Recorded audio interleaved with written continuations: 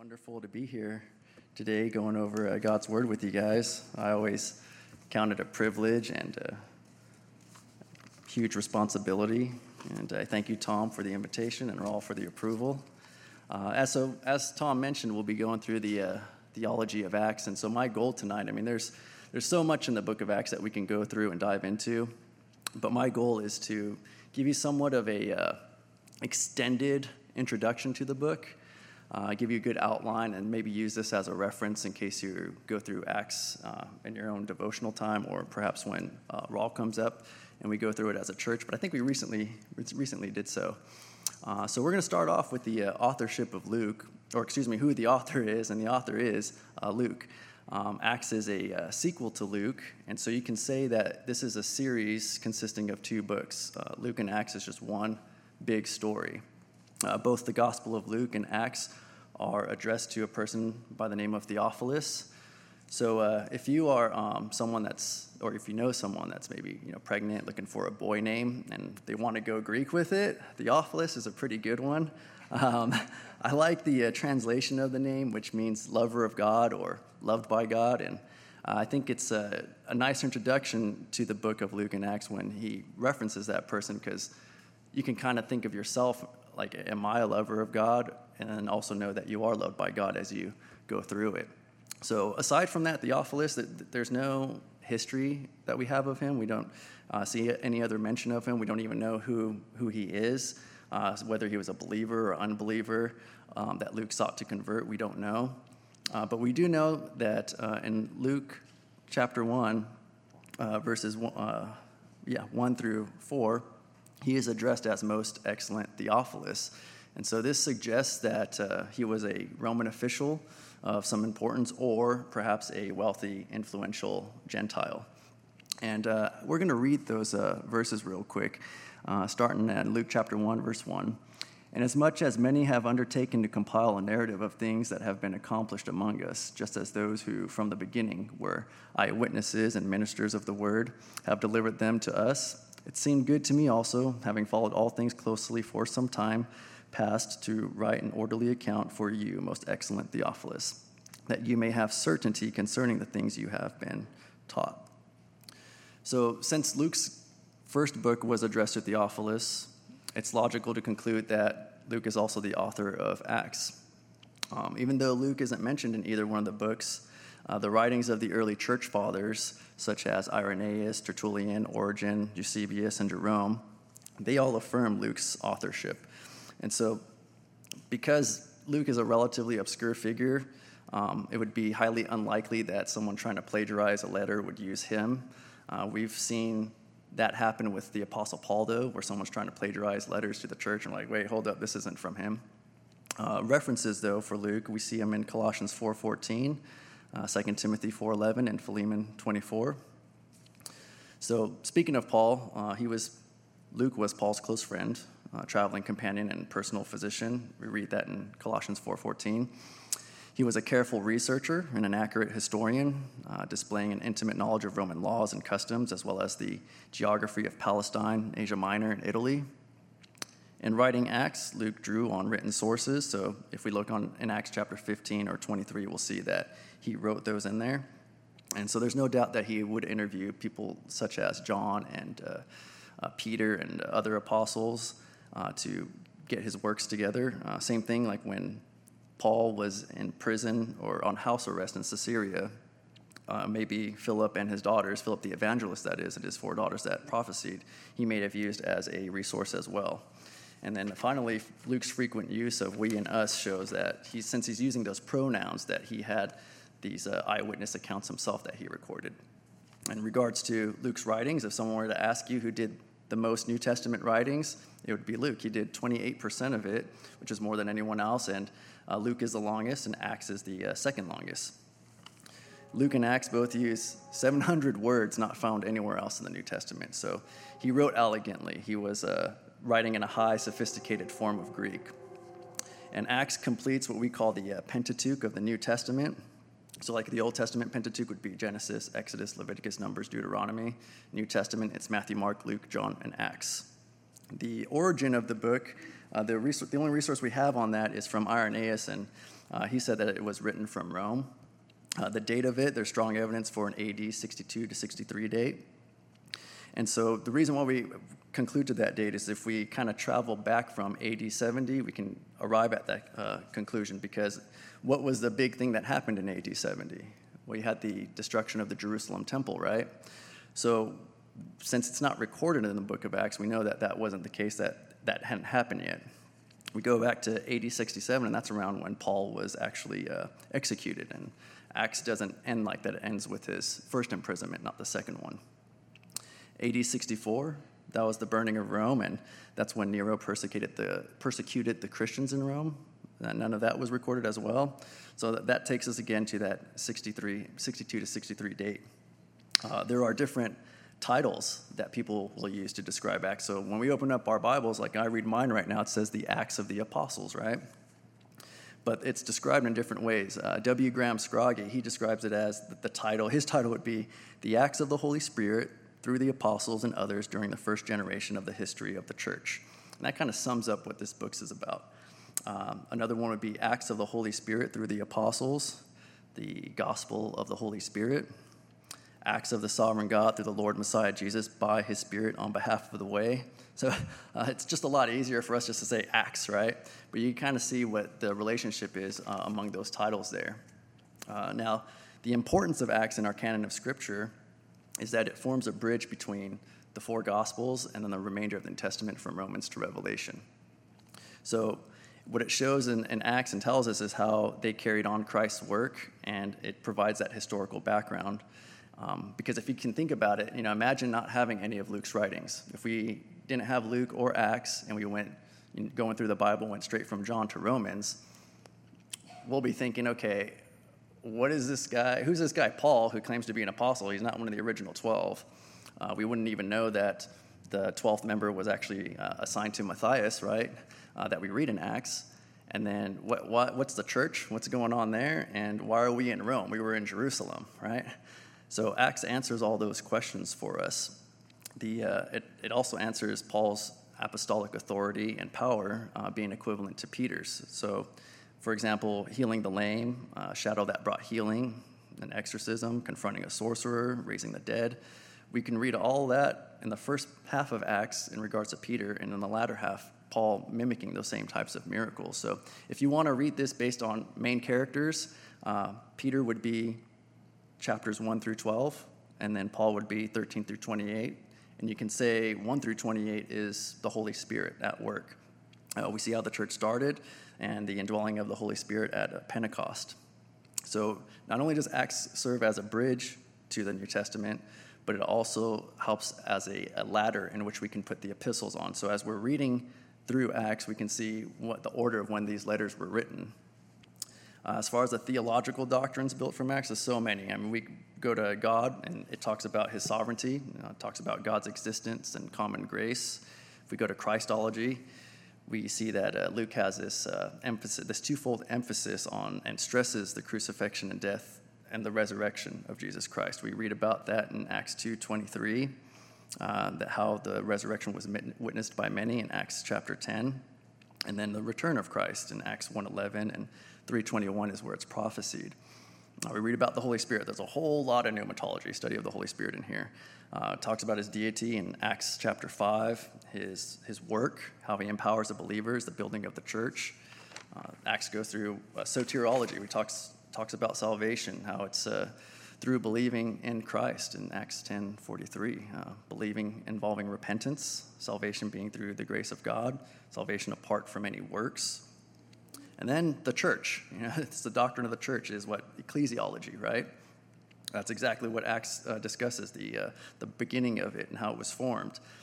A lot of the geography, if you want to read it in that way and understand where these things are taking place, Acts 1 through 7 is Jerusalem, and chapters 8 through 12, it's Judea and Samaria, 13 years there, and Acts 13 through 28, it's 14 years in the uttermost parts of the earth. So Again, Acts 1 through 7, you have it established in Jerusalem for a couple years. 8 through 12, that's when the church is enlarged. And then 13 through 28, we see the church extended. So a combination of all those years is close to 30 years. And it's interesting because when we read Luke, most of it is 3.5 years, the life and ministry of Jesus Christ, right? When we go to Acts, and we're covering a long period of time here, a whole generation worth, really, right? And then aside from that, there's the organization of the church, the functions of the church, such as instruction, teaching, fellowship, evangelism, worship, and reverence. All this is discussed in Acts. And to try to somewhat simplify it, I grabbed a bunch of words from a resource of what Acts is, a book of S's. So the first one would be a segue book, a book of transition. If there's one word I can use to describe this as I'm reading it, is understanding that there's a transition occurring. And we'll dive more into that. But some examples of that are, nationally, it went from Jews to Gentiles. Historically, Gospels to epistles. Dispensationally, law to grace. Theologically, Christ to the Holy Spirit. Religiously, Judaism to Christianity. So this is all occurring from AD 33 to AD 77 or AD 70. And because it's positionally a new dispensation that began during Pentecost, but experientially it spread over that entire generation. So if you think about it, the temple's still standing, sacrifices are still being made, Judaism is still being practiced, right? There's this new thing called the church that just begun. And I don't think even the apostles were fully in line until later on. And I think a good example of that is our favorite one, Peter, right? Always tending to make a mistake here and there. But we see that the Lord gave him a vision in Acts 10 prior to going to Cornelius' house. And the Lord saying, hey, don't say what I say is clean is unclean, right? He's going to give the gospel to the Gentiles. That's what Peter's going to do. He's going to preach to them. And then we see in one of Paul's epistles in Galatians, he's kindly rebuking Peter, right? Because Peter's trying to kind of bend toward the older ways of doing things. The next S would be spirit. It's a spirit book. So the Holy Spirit's mentioned 56 times. It's a sign book. There's a lot of miracles that are performed. It's a source book. So there's a lot of we sections that Luke will use, and got a lot of his info, again, as firsthand experience. It's a storybook, so there's a lot of narratives in it, and a sovereignty book, so to touch up on that a little bit. In chapter 2, starting in verse 23, we have Peter preaching here, and he says, this Jesus was delivered up according to the definite plan and foreknowledge of God. So my question would be, did godless people crucify Christ, or was it God? And the way we would answer that would be, godless people did it, but it was part of God's plan. Same thing when we read 4:28. It says, to do whatever your hand and your plan had predestined to take place. So we see God orchestrated the things that took place. We can say that this is a sermon book or a speech book. There are 23 speeches and sermons in here, so that consists of 25% of Acts. 3 of them are speeches by unbelievers. Demetrius, the clerk in Ephesus, Gamaliel. The Gamaliel had that one speech when he was telling the Pharisees, like, hey, look, if this isn't of God, it's not going to work out. But if you guys try stopping this, you might actually be working against God. So let's just leave them be and see what happens type of thing. And interestingly, we learn that Gamaliel is who Paul learned under. And the other 20 of the 23 are sermons, 11 by Paul, 7 by Peter, 1 by Stephen, 1 by James. And so this is where the idea of sermons came from. It is a stimulating book. So we have the spreading flame of the gospel, which provides joy and excitement, right? It's a supplication book. There are 18 prayer meetings in it. It's about 80 cities mentioned in the book. So Paul will go to these large urban areas. He'll preach there, teach there, disciple there. Then the disciples will kind of disperse to the smaller areas around. And we can see that same type of strategy used with some missionary organizations today. There's 110 people mentioned by name. And so what is the aim and purpose of Acts? There's a few good ones, but I'd say this one is a good short one. It's to provide an account of the origin and development of the church under the power and guidance of the Holy Spirit, and to expand the gospel to the world. And Luke's account of the movement of Christianity can also be seen as an apologetic. So an apologetic is what? A defense, right? It's a defense of Christianity. And if you read 1 Peter 3:15, it's biblical. We are to defend Christianity. And so the 2 ways he does that is to meet the charges against the Jews and to show Christianity in a favorable light to the Roman world. So both the Jews and Romans were spitefully speaking about Christianity. And so Luke shows that Christianity follows the historic pattern and upon the foundation of Judaism. So in some sense, it's also seen as a polemic. A polemic is arguing against the truth claims of another to negate or disaffirm the false teachings of those inside or outside Christianity. So he has this polemic toward the Jews who accuse Christianity of being a subversive and disruptive and corruptive movement. So again, apologetics, defense, polemics, refuting errors. Okay, so that's part of the purpose of the book of Acts there. Then we see and read about the persecution and perseverance of the church. And so if you can, turn your Bibles to Acts chapter 1. And we're going to start in verse 1, and we're going to read some verses here, okay? So starting in verse 1. In the first book, O Theophilus, I have dealt with all that Jesus began to do and teach until the day when he was taken up. After he had given commands to the Holy Spirit to the apostles whom he had chosen, he presented himself alive to them after his suffering by many proofs, appearing to them during 40 days and speaking about the kingdom of God. And while staying with them, he ordered them not to depart from Jerusalem, but to wait for the promise of the Father, which he said, "You heard from me, for John baptized with water, but you will be baptized with the Holy Spirit not many days from now." So when they had come together, they asked him, "Lord, will you at this time restore the kingdom to Israel?" He said to them, "It is not for you to know the times or seasons that the Father has fixed by his own authority." And so what this is speaking of is the Holy, they're waiting for the Holy Spirit to come, right? And one of their questions is, okay, so is this when the kingdom's going to be restored? Now, here at Refuge, we hold to the minority view, okay? So we believe in a literal and physical kingdom of God, that messianic kingdom, that when Jesus comes, it's going to be a literal one. It's going to be a literal kingdom here on earth. We do believe that God always rules in heaven, right? But as far as the kingdom, we don't believe that there's a present form of that here right now, as far as the kingdom is concerned when the apostles were asking about that. The reason why is you can say right now we're kind of in this interruption phase because what happened? Why was Jesus crucified? Well, he was rejected. He was rejected by the Jews, right, as their Messiah, and so the kingdom wasn't established. So you have this pause. And so we're living, though, in the time where God is bringing in Jews and Gentiles into the church. And one of these days, Jesus will return as king, and that's when the kingdom will be established. So we are all citizens of the kingdom, but we're just not in the kingdom yet. Does that make sense? So someday we'll be in it. Again, the kingdom refers to the Old Testament Davidic kingdom promised to David and his greater descendant, the Messiah. But again, we believe it to be a literal and physical one. And you can't have a kingdom without a king. And so, yes, Christ dwells in your heart, but he's not physically here. Yes, there we go. So the question that I was trying to get at is when they ask him that, Jesus was with them for 40 days already speaking to them about these things, right? So you kind of think to yourself, okay, are the apostles having another one of those moments again? We're like, dude, he already told you, right?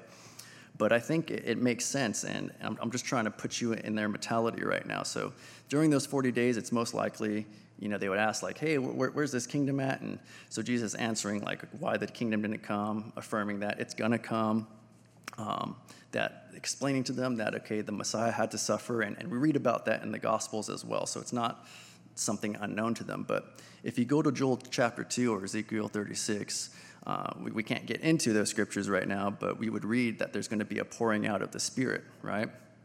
And so the pouring out of the Spirit is the promised gift of God, which we just read in the earlier verses here. So the apostles would associate that with the Messianic kingdom. And so they're kind of, if anything, I think more like kids. They're like, okay, he's saying that the Spirit's going to come upon us. Is this when the kingdom's going to come? Is it going to be now, going to be now, going to be now? And he's like, no, it's not for you to know the time. So the other thing that would lead us to that belief, like a couple reasons why I think that's a sound view to hold, is Jesus' response in Acts 1:7 when he tells them that they're not to know the times or seasons.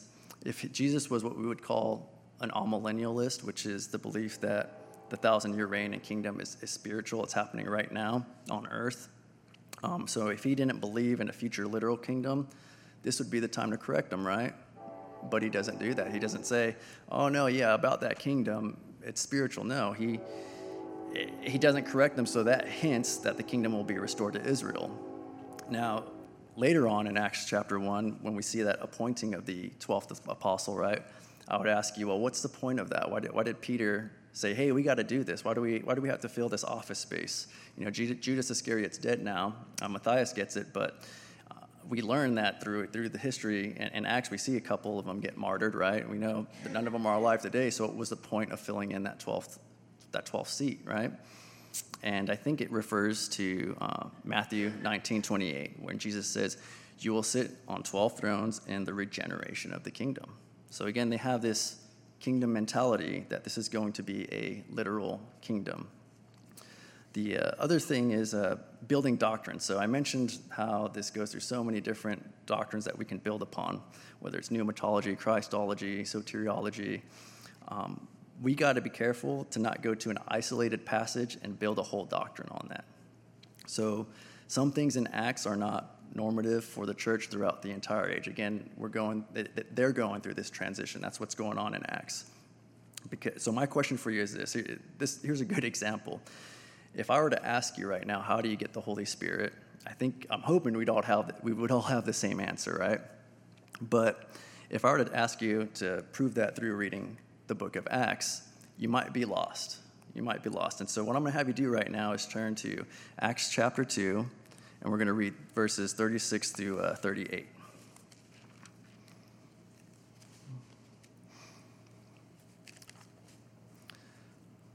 Okay, so it says, starting in verse 36, let all the house of Israel therefore know for certain that God has made him both Lord and Christ, this Jesus whom you crucified. Now when they heard this, they were cut to the heart and said to Peter and the rest of the apostles, brothers, what shall we do? Real quick context, Peter's preaching to the Jews in Jerusalem. Okay, so this is just, days after Christ was crucified, weeks or so. And so Peter's response, he says to them, repent and be baptized, every one of you, in the name of Jesus Christ, for the forgiveness of your sins, and you will receive the gift of the Holy Spirit. So right here, we're reading that the formula is that they repent, they're going to get baptized in the name of Jesus, and then receive the Holy Spirit. Now I'm going to have you go to chapter 8, 14.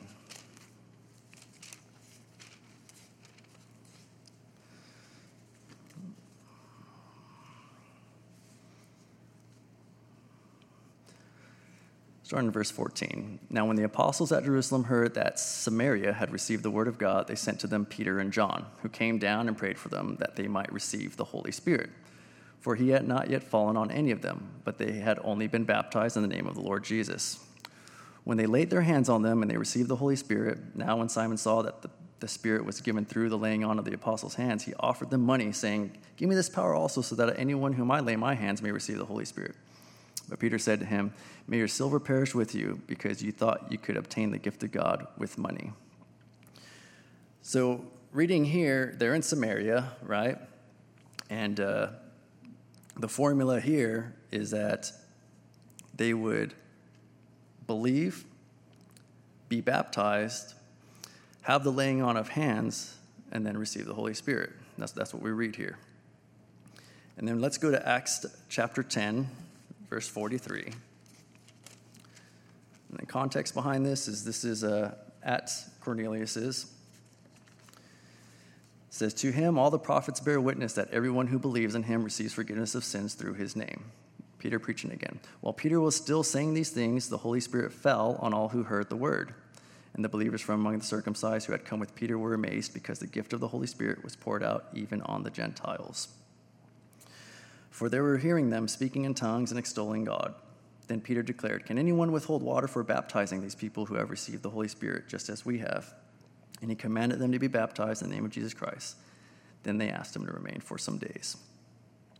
So here in this chapter, we're reading that they believe, they receive the gift of the Holy Spirit, and then they are baptized. But there's one more, okay? One more. Go to chapter 19. going to start in verse 1. And it happened that while Apollos was at Corinth, Paul passed through the inland country and came to Ephesus. There he found some disciples, and he said to them, "Did you receive the Holy Spirit when you believed?" And they said, "No, we have not even heard that there's a Holy Spirit." And he said, "Well, what then were you baptized?" They said, "Into John's baptism." Paul said, "John baptized with the baptism of repentance, telling the people to believe in the one who is to come after him. That is Jesus." On hearing this, they were baptized in the name of the Lord Jesus. And when Paul had laid his hands on them, the Holy Spirit came on them, and they began speaking in tongues and prophesying. There were about 12 men in all. So here, they heard, they're baptized in Jesus' name, Paul lays hands on them, and then they receive the Holy Spirit. So you have these different groups of people being inaugurated into the body of Christ in the church, and you can't help but wonder after reading those, right, those 4 passages, like, well, how does it work then, right? Because, I mean, I think you may have heard of maybe other churches doing it a certain way. It's like, oh, no, you got to do it this way, not that way. Now, here we believe that as soon as you believe, you're authentic in your belief that the Holy Spirit will indwell in you. That's when you receive it. And then to follow Jesus' command, you go get baptized. That's how it works. So I'm going to explain to you real quickly why it's like this, just in case you ever run into this issue whenever you're perhaps ministering to someone else. So in the first example in chapter 2, again, it's the Jews that Peter is preaching to, right? And what I believe is that the church in its infancy like this, God is having to do it a certain way. And if we pay attention to the cultural background and the context of what's going on, I think it makes the most sense. In this case, the Jews may have been involved in the crucifixion of Jesus, at least the ones being preached to here, right? Because there were, I think, thousands is what this passage says. And if that's the case, what the Lord is having them do is not only just repent, but after they repent, they're going to be baptized and then receive the Holy Spirit. And I think the reason why they're going to be baptized is because they're displaying amongst all those others around Jerusalem that Judaism is dead to them.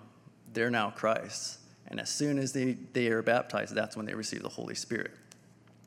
And in regards to the Samaritans, well, we know that the Samaritans and Jews, they all got along pretty well, right? When we read about it, no, they didn't. They didn't get along. And so they're talking about the Samaritans like, oh, yeah, we haven't received the Holy Spirit yet, but we believe. But John and Peter, they got to go lay hands on them. So God, I mean, they probably did not want to do that, right? Go lay hands, touch Samaritans, ew, gross, right? But again, I think this is the Lord working where he's saying, okay, not only do they believe and they're going to be baptized, but you're going to lay hands on them too. Both of you guys are going to have to work in unity, just like the church does. Both sides are going to have to humble themselves, because if you think about it, if the Samaritans had the Holy Spirit before the apostles laid their hands on them, well, now you're going to have a split church, right? It's already starting off on the wrong foot. You're going to have 2 different factions going on, if you would, and they're still not going to ever get along. In this case, though, the Lord is doing his work to make sure both sides are, again, humbling themselves and working in unity. Cornelius' example in chapter 10, that's what we're accustomed to as Gentiles, right? So there's no explanation needed there. But in chapter 19, we had Paul meeting some of those what's referred to as Old Testament saints. So these guys were baptized again with with John the Baptist, baptism of repentance. And so in this case, that's why they were baptized in Jesus' name, and then Paul lays hands and they receive the Holy Spirit. So you're not going to have an example of that anymore, okay? We're not going to have Peter and John aren't running around now having to lay hands on Samaritans. There's no more Old Testament saints running around, right? Those who believed in God before Christ, okay? So I wanted to point that out because we're no longer in that transition period. And about 150 times in the New Testament, it's written that salvation is by faith alone. And about 5 for being baptized to obtain the Holy Spirit. So we always have to interpret the difficult passages in light of the clear ones, not the other way around. So lastly, we'll go through some application here. Acts tells us what the New Testament church should be like and what we should be doing in Acts 2, verses 42 through 48. But there's also a lot of things Acts doesn't tell us, right? It doesn't tell us how long a sermon's supposed to be, how many elders we're supposed to have, what song to sing, how many songs, what time we meet. how long service in totality should be. Should the kids be in their own class? Should it be amongst the congregation here? It doesn't talk about any of that. And God gives us a lot of freedom in that regards. If you go to a different culture, right, somewhere else in the world, you're going to see that they run their fellowship a little differently. The important thing is devoting ourselves to doctrine and the teaching of the church, prayer, fellowship, etc. Not to get married to the form of it, but to the function of what God wants us to be doing. And that should be our template, submitting to the Word of God, right? And humbling ourselves, utilizing the power of prayer. That's really our greatest offensive weapon. Letting the Holy Spirit control our lives and yield our hearts and lives to Him. Now, if you can, please go to the final chapter of this book. It's Acts 28. We're going to go to verse 30.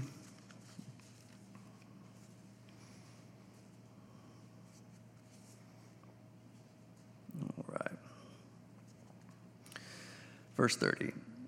He lived there 2 whole years at his own expense and welcomed all who came to him, proclaiming the kingdom of God and teaching about the Lord Jesus Christ with all boldness and without hindrance. So we're reading here that Paul was proclaiming the kingdom of God, right? So it's interesting that the beginning of the book of Acts and the end of the book of Acts is doing just that. It's proclaiming the kingdom of God. Now, what is that proclamation? Well, that proclamation would be that Jesus Christ came into the world and died, and it's the gospel message, right? Died for our sins, and now he is the risen Savior of the world. I think that it's interesting how it does that, how it kind of starts with that kingdom and ends with the kingdom, because in order to be a part of that, you have to be right with God, right? You have to be right with the King. The most important reason why this book was written is that it doesn't just serve as the immediate time in which it was written, but rather serves an eternal and timeless purpose to communicate the work of the Father, Son, and Holy Spirit in the establishment and building of the church. We see today God's work and acts of grace toward mankind and the introduction of a salvation that's not won by works, but rather by grace through faith in Jesus Christ. One quick thing I do want to point out, too, is that in Acts 15:39, we can see that even committed Christians can disagree sharply. So in this case, you had Paul and Barnabas. They're about to go on a missionary trip together. And Barnabas is like, cool, we're going to go bring John Mark with us. And Paul's like, no, we're not. I'm not going to bring that chicken with me. He abandoned me last time. And Barnabas is like, well, he's coming. And Paul's like, well, I'll see you later. I'm taking Silas. And they part and they go their separate ways, right? They go their separate ways, but what they didn't do is they didn't split the church. They didn't divide it. They didn't go, calling each other, names and stuff or getting into fights. They went their separate ways, and then eventually what happened in time is John Mark and Paul were on good terms again. Paul ended up regarding him as a good servant, someone useful. So it's just something I wanted to point out, because I know sometimes within any church, really, there can be some pretty sharp disagreements, but it's important that we stay unified and work together and continue serving the ministry and not let the enemy get us in that regard. The last thing is Acts. Again, in summary, shows the gospel going from Jerusalem to Rome. The generation is in transition there, right? Where we are in the continuing story of the spreading of the word. So we at Refuge need to take our part in that because we could be the last part of it before the rapture occurs. So in that case, we need to remain faithful. We can clearly see the darkness and the secularism and the persecution seeming to grow. So it's important for us to let our lights shine brightly for Christ until he comes. And the theme verse, I thought I'd end with that, so it's chapter 1, verse 8, but you will receive power when the Holy Spirit has come upon you, and you will be my witnesses in Jerusalem and in all Judea and Samaria and to the ends of the earth. And so the lesson in that verse is that God wants his message of hope and salvation to extend to all people. In Acts 16:31, it says, believe in the Lord Jesus Christ, and you will be saved. Charles Swindoll, I'm sure you've heard of him. He called the book of Acts the spreading flame. And I like that because we see kind of this flame starting with Jesus Christ, even before that, right? But Jesus Christ, he dies on the cross, and he gives that flame to the apostles, and they're spreading it, and the church is growing. And even though Rome tried to bury it, even though Rome tried, made the church go underground for a while, thinking that, hey, if we just take the oxygen away, that flame's going to go out. And did that happen? No, it didn't happen. Centuries went by, and guess what? The flame's still alive, right? So Acts ending on this note in 31 about the teaching, with all boldness and without hindrance. Despite all the attempts to stop it, the message still goes forth. And that's it. So I guess we'll bow our heads, all right, and pray. Heavenly Father, Lord, thank you for this book of Acts that you had given us, Lord. We thank you, Lord, for your word. We thank you for the history behind the church and how it was built. May we, Lord, be encouraged by the persecution of our brothers and continue to carry that torch, continue to carry that flame, Lord. I believe it's in Timothy where it says to fan the flame, Lord, of our gift. And may we here at Refuge, Lord, whatever our gifts are, do that in service of you and not ever go a day without having that fuel and fire within us to honor your name and praise you and do our part in ministry and providing that type of service to those who may be future citizens of your kingdom, Lord. And we love you. In Jesus' name, amen.